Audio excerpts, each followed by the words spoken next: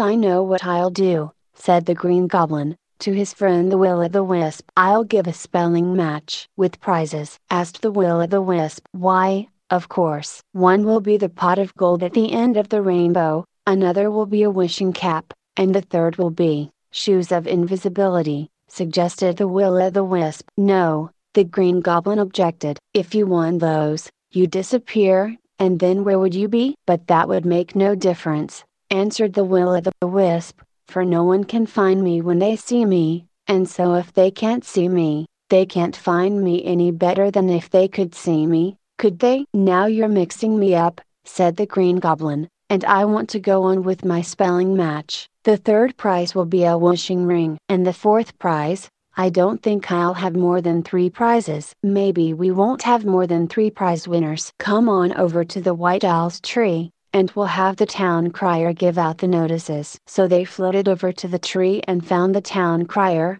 who for a fee of 4 four-leafed clovers gave out the notice at the trysting places of Fairyland, telling all the residents that on the 1st of April there would be a great spelling match at the Grotto of the Green Goblin, admission free, with prizes for the 3 best spellers. When the day came, the grotto was filled with an excited throng. There was the king and the queen, the princess, and the Lord High Chancellor. There was the old witch, the wizard, the enchanter, and the youngest son of the woodcutter. There were the knight, the squire, the giant, the dwarf, the sultan, the genie, the pirate, the bandit, the schoolmaster, and the teacher of dancing. The Will-o'-the-Wisp was not there, because the match was held at 10 o'clock a.m., and the Will-o'-the-Wisp is out only at night. But the Green Goblin was so much interested in his other guests that he forgot the Will-o'-the-Wisp entirely. When all were gathered, the refreshments were served by some small elves dressed in the Green Goblin's green livery. Everything was most delicious. There were syllabubs,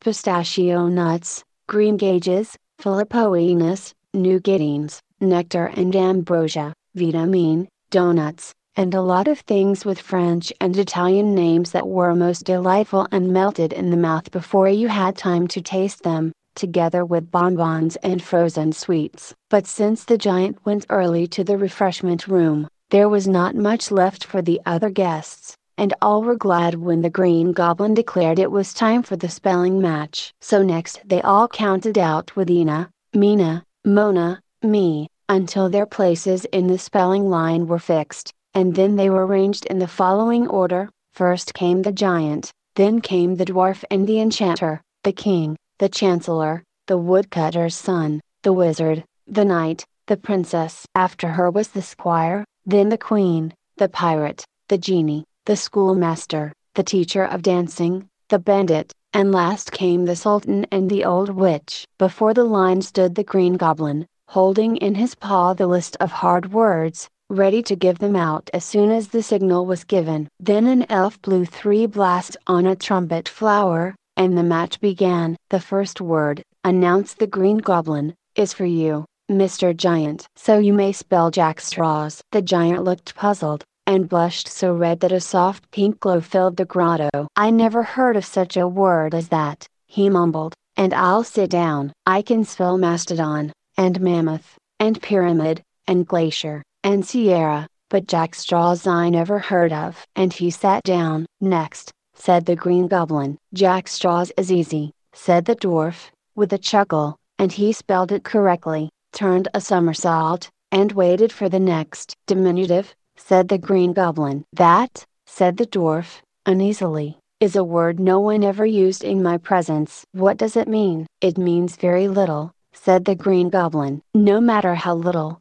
the dwarf replied, let me know what it means. Here the bandit burst out laughing, and the dwarf lost his temper. I'm not here to be laughed at, he cried, and leaving his place in the line, he went out from the grotto without saying goodbye. Next, said the Green Goblin. D-I-D-M-I-N, men, the men, u-u, diminu, t-i-v-e, diminutive, said the enchanter. Wrong, cried the king, waving his scepter. No, it's right, said the Green Goblin. How dare you contradict me? Demanded the king. Are you not my subject? Not on this subject, answered the Green Goblin. Don't be foolish, my dear, broke in the queen, or I'll take you home. You promised me you'd behave if I took you, so I did, the king admitted, and he begged pardon very handsomely, for the queen was very severe with him on certain subjects. It's lucky for you that the enchanter was right, said the Green Goblin, and now I'll give you an easy one. You can spell commutation. There's no such word,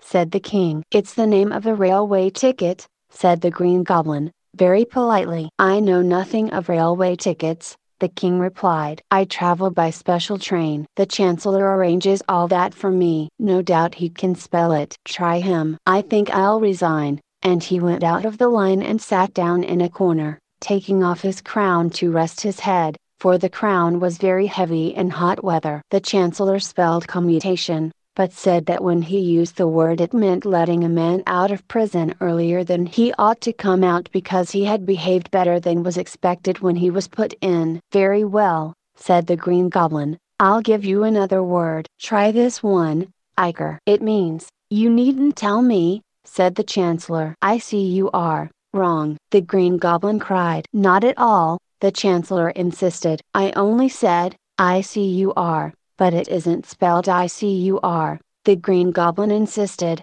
and so you have missed your turn. You don't understand me, the Chancellor persisted. I was only about to remark, I see you are familiar with mythology. That may be, spoke up the woodcutter's son, but this is a spelling match, not a debating club. You said ICUR, and the Green Goblin says that isn't right. The word is Iger. Well, spell it, the Green Goblin went on, for it was getting late, and he didn't like to have the match last too long, for he was going to the movies later in the afternoon. I can't spell it, the woodcutter's son answered cheerfully, and I don't believe the Green Goblin can spell it either, unless he has it written down before him. Certainly I can, replied the Green Goblin, and putting the list behind his back he spelled it out, ICHOR. But you couldn't have spelled it if you hadn't seen it, the woodcutter's son persisted. I will admit cheerfully, the Green Goblin rejoined with a smile, that I can't spell a word that I never heard of. So let's go on with the match. Who's next? I come next, remarked the wizard boldly. The next word is, misspelled, the Green Goblin announced. Then it doesn't count, the wizard objected. You can't expect me to spell a word that is misspelled. If I spell it right, then I'm wrong. If I misspell it, then I'm not right. So it isn't fair. I think this match is a swindle, and I'm going home. Next was the only comment made by the Green Goblin, and the very courteous knight raised the visor of his helm and rightly spelled misspelled, and then observed that he thought wizards were more familiar with spells than this wizard had shown himself. It was the princess's turn next. The Green Goblin greatly admired this beautiful and noble young lady, and so did most of the guests. Consequently, he was sorry to see that the next word was rather hard to spell. But duty is duty, and the Green Goblin gave the word in its proper order. Your Royal Highness will now condescend to spell for us the word, psychical. Will you kindly repeat the word? The princess asked. Psychical, the Green Goblin repeated it. Mother, will you hand me my pocket dictionary? Said the princess to the queen. Certainly,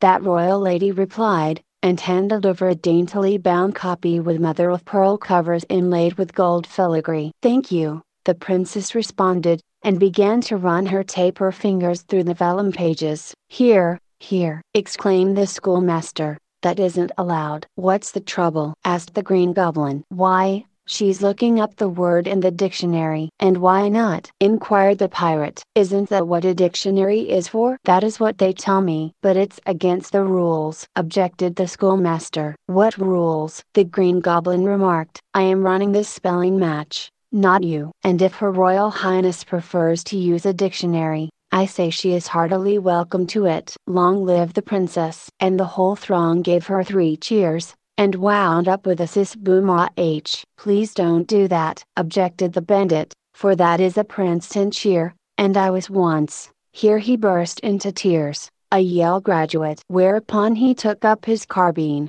threw his cloak around his shoulders, and left the cave, while the schoolmaster followed him with reproachful glances, saying, to think that a Yale graduate should become no more than a common bandit. Now if your Royal Highness has found the word, the Green Goblin said. But I can't find it, said the princess. I thought it was fair to use the dictionary, for unless you know how to spell the word you can't find it in the dictionary. So the book is no use to me at all. See if you can find it. And she handed the book to the squire. He took it and after a while said, I have looked all through the S's, and psychical isn't there. I can spell it, the genie announced, for I am a reformed speller. Kic, kick, ul. That is my way of spelling it. And it's better than the old way, I think. Not at all, the schoolmaster insisted. It is derived from psyche, the soul. Now Psyche was Greek, and I didn't come here to hear lectures,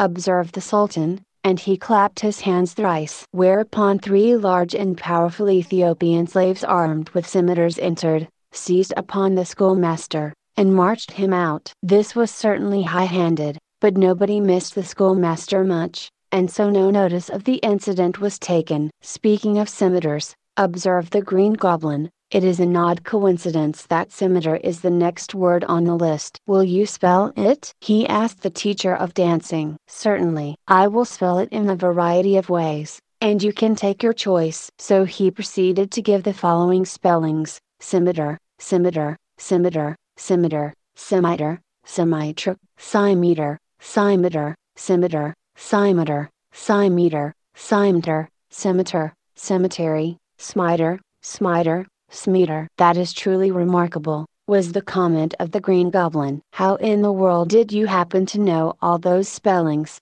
and which of them is right? Alas, exclaimed the dancing teacher, his voice choked with emotion, the Yale graduate who became a bandit is not the only unhappy guest at this party. I am the man who wrote the dictionary, and, owing to misfortunes and bad spells of weather, I have had to teach dancing for a living, and, I blush to confess it, I am a very poor teacher of dancing. I will tell you the experiences of my life. I was the son of poor but humble. Enough, cried the witch, now you may all disappear. And she waved her crutch in the air and pronounced a magic spell. It was the correct spell, and everybody and everything vanished at once. The poor will-o'-the-wisp is still wandering about looking for them.